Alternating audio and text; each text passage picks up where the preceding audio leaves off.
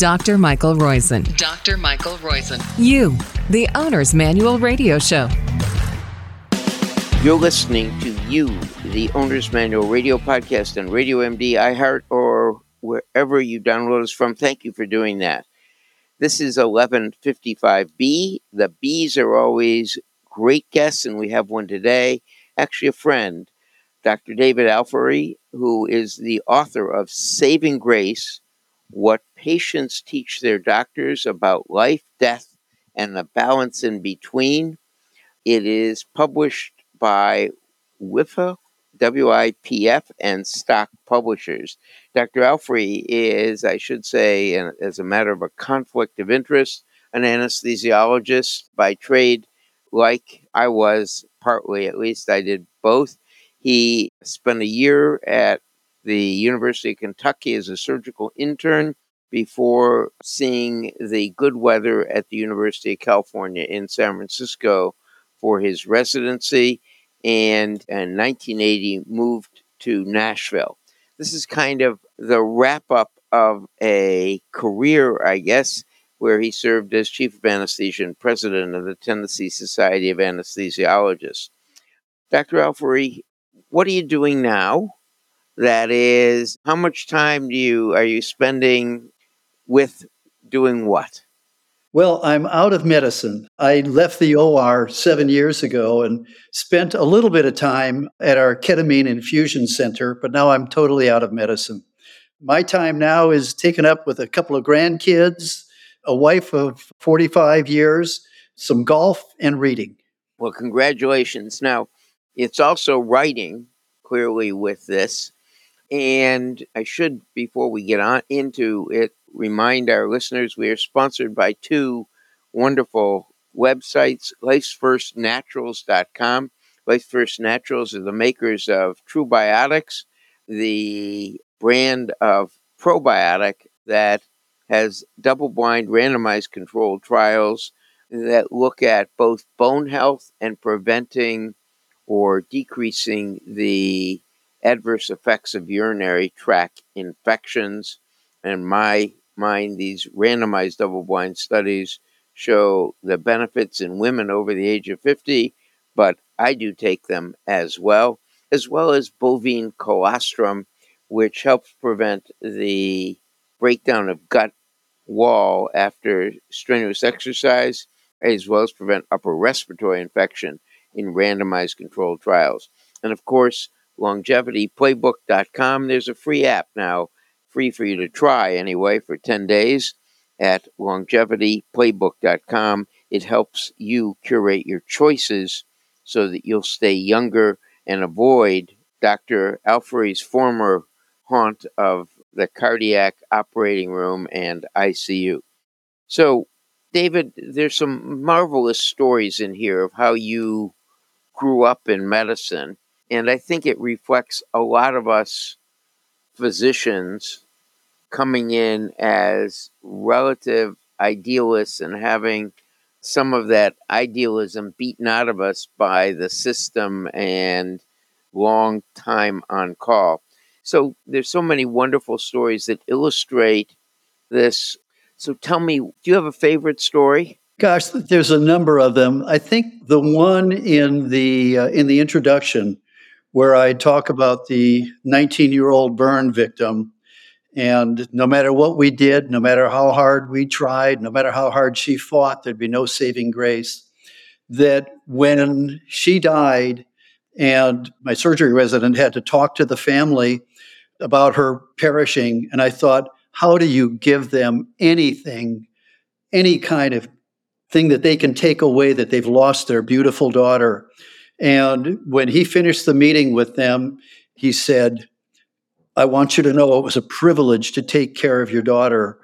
That just set the stage for my entire medical career. I never forgot that. I never lost the fact that taking care of patients was a privilege. I still see patients in internal medicine in my executive health practice on Thursdays at the Cleveland Clinic and on Fridays in wellness. And to me, that's the ultimate thing is people tell us things they wouldn't tell anyone else. You get that privilege of trying to help them essentially stay healthy from my standpoint, or in the operating room, it was help them get back to the same shape they were in before the whole illness happened.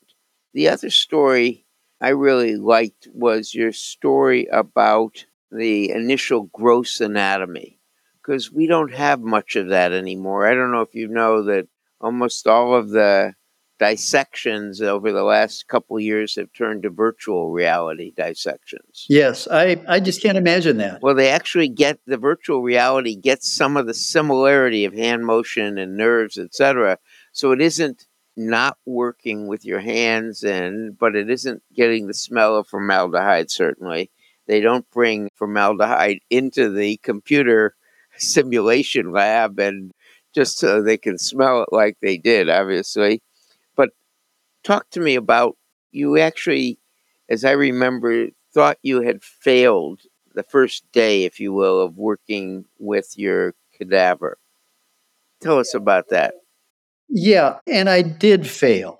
And what I failed was listening to the professor when he announced that, you're going to be opening your cadaver box, and these people have given this precious gift of their body to you students, and treat it with reverence and treat it with respect. And I was like many of my classmates. I was just excited to be there, and let's get going. Let's find out what this cadaver can teach us.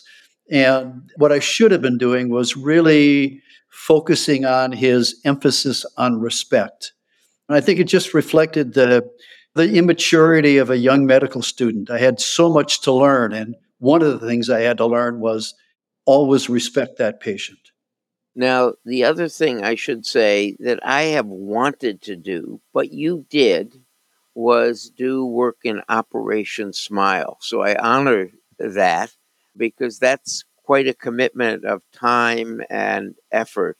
Tell us about where you worked in Operation Smile, just one of the examples, and you can tell more than one if you want, and why that was so important to you and to your maturity. Well, first of all, tell us what Operation Smile is. I don't want to give it away. You can tell it better than I do. Yeah, Operation Smile is an organization started by a guy named Bill McGee maybe 3 decades ago, and it's dedicated to operating on children in third world countries, primarily with cleft lips and palates, and hence the name Smile.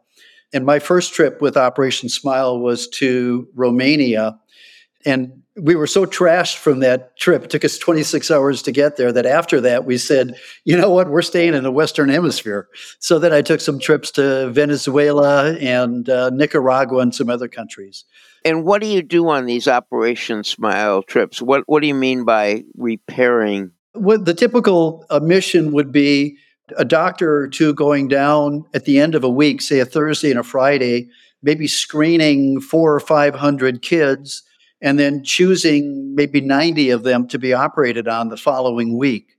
And then we ran 5 tables. 5 operating room tables. Yes, sir. And 5 anesthesia machines. Yep. And five surgical. Exactly. And we ran them from morning till night. You'd start with a little one that might be a year old, and during the day, the ages crept up a little bit. But these were kids that many of them had never gone to school. They had no socialization. They had no chance at any kind of a normal life because they were so disfigured. And as my partner, Mike Stabile, said one day in the Nashville airport, he said, David, it's an hour and a half of our life. It's the rest of their life. And that absolutely sums up what those operations are. Just giving these kids life, just so rewarding. So that was an Operation Smile trip, and what it does is it is literally volunteering your time, effort, and skills, doing something you're exhausted from during the regular week, so you can get exhausted from it on your vacation week. But emotionally, it is such a charge. I don't know anybody who did mission trips who doesn't look back on that without saying, that's really the highlight of my medical career. Is there another story you love? I could go through multiples, so I want to have you get a story you love. Sure. And by the way, I should say, we should just mention the book is titled Saving Grace, Grace, What Patients Teach Their Doctors About Life, Death, and the Balance in Between. And I forgot to ask you, which I normally do, David Alfery, what is the website for it? Is there a website? Yes, savinggracebook.com. Savinggracebook, no punctuation.com. So go ahead. You were telling another story, and I apologize. That's right. I was in Nicaragua, and I was an adult anesthesiologist. And whenever I did kids in my practice in Nashville, which wasn't very often, I had a nurse anesthetist with me. So we're two people and, four hands. And down in Nicaragua, I'm kind of on my own. And I had a little 1-year-old to do. It was the first case of the week on a Monday. And I was just so anxious because, you're out of your comfort zone. You don't have all the things you have in America. That is, when you say all the things you have, you don't have all the agents, all the supplies, all the drugs, and the machines are different.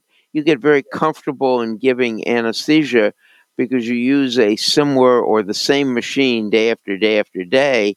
And so you know exactly where each, if you will, knob is. And so not only were you out of your comfort in that you were dealing with a child rather than an adult, and that is different for those of us who do adults. We're scared of kids and vice versa.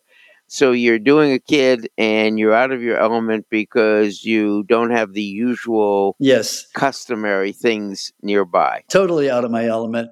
And the smallest children is the first case of the week. And on that Monday morning, the mother of my little child, a 1-year-old, had a combined cleft lip and cleft palate. When she came up to me, the nurse working in the OR handed me the manila folder, which was the chart. And the chart was nothing. It was a sheet of paper inside written in Spanish. But on the outside was a Post-it note. And it said Jose something and his travel information. It said 2 days, first day canoe, second day bus. So he had traveled from somewhere in Nicaragua with his mother. Took him 2 days to get to the hospital the week before. He got screened, was accepted. The mother handed the little baby to me, and he was light as a feather, and I'm scared to death that I've got to go and anesthetize this little thing. And the mother was a native Indian from Nicaragua. And as I took the child, we looked at each other. And of course, we didn't speak the same language. And she was like a child herself, 18 or 19. And I always remember that she pulled me down. And I get teary when I tell this story. She pulled me down and planted a kiss on my cheek. That was the only way that she could thank me. And as she drew back, she had a single tear running down her cheek. And that's an image that it's just etched in my mind. I could never ask for any greater thanks for anything I ever did in medicine. So I'm tearing up here just listening to that. It's much easier reading it. You gave that kid and many others life. And so they became participants in society. That's the great gift that we have in medicine. And the saving grace concept comes through this book very well. The book is called Saving Grace. It's savinggracebook.com. What patients teach their doctors about life, death, and the balance in between. David Alfery, Alfery, is the author. Again, Saving Grace, What Patients Teach Their Doctors About Life, Death, and the Balance in Between.